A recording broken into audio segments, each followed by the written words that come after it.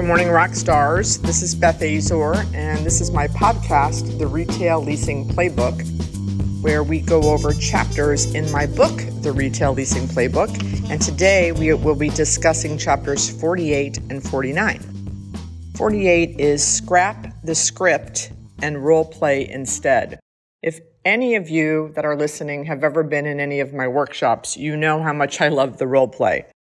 People ask me a question and my response is, do you want to role play that?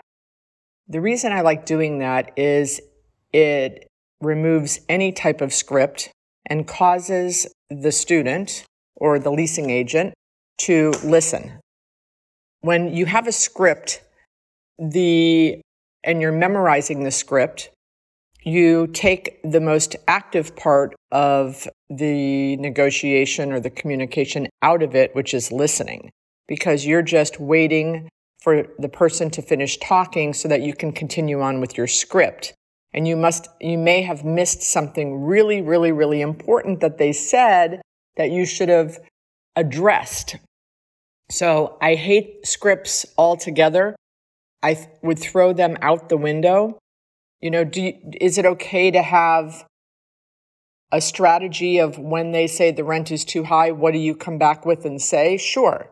When they say the rent is too high, what do you mean by that, right? What does that mean? Well, I've done the research in the market and the property across the street is $10 cheaper.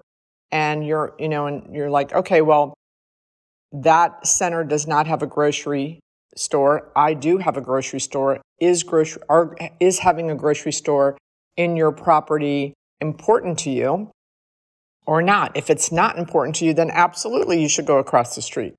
But if you are reading from a script, you are going to miss very important information that they give you and your ability to question those things and question for further clarity.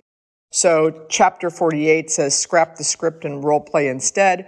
Role play with your peers, role play with your bosses, role play with your kids, role play with your spouses, role play all different kinds of scenarios. And if you ever want to role play with me, give me a call and I would love to do it. It's one of my favorite things to do.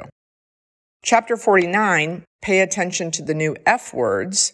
So I wrote this obviously before COVID, and it's very interesting as I was rereading it this morning that pretty much most of the F words are still very important in our retail leasing tenant mix. So the new F words that I brought up back in 2019 were fun, food, fitness, furniture, and physicians. Go with me there on the physicians.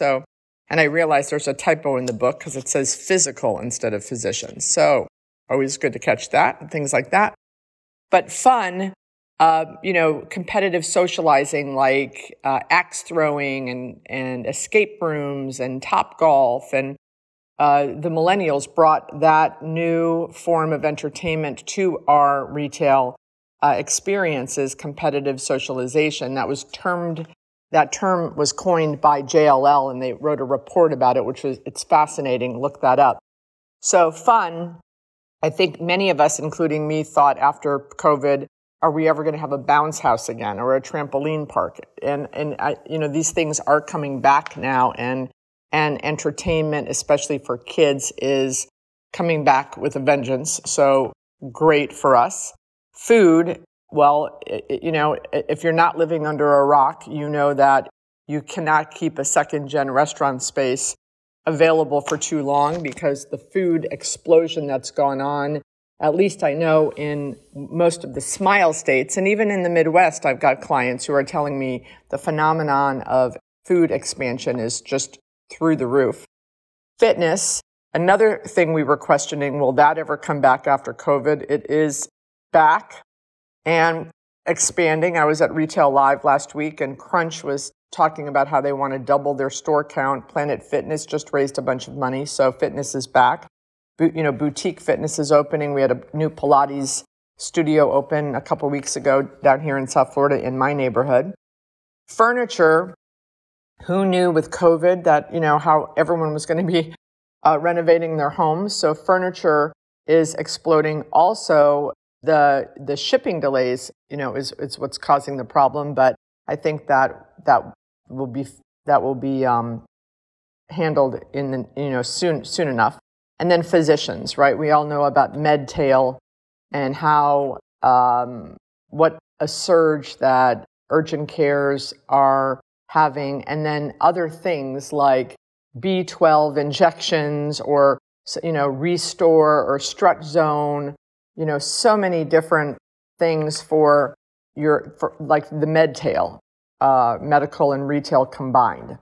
So, versus apparel, which, that's, I say in the book, thank you, Amazon and Walmart and Target, because apparel has really gone by the wayside as far as in our strip centers and power centers. I worked on a property in Cleveland this past year, and we did a lot of apparel in a mall. So I think in malls, you'll still see apparel, but in our properties, certainly less, unless it's an off price like a Ross, a Max, a Marshalls, etc. So that is chapter 48 and 49. The next podcast, we will be moving into the last section of the book, which is personal habits and attributes for achieving rockstar success. So I'll see you next time. And if you like this podcast, please share it and subscribe. And I'll talk to you later, Rockstars. Have a fabulous day.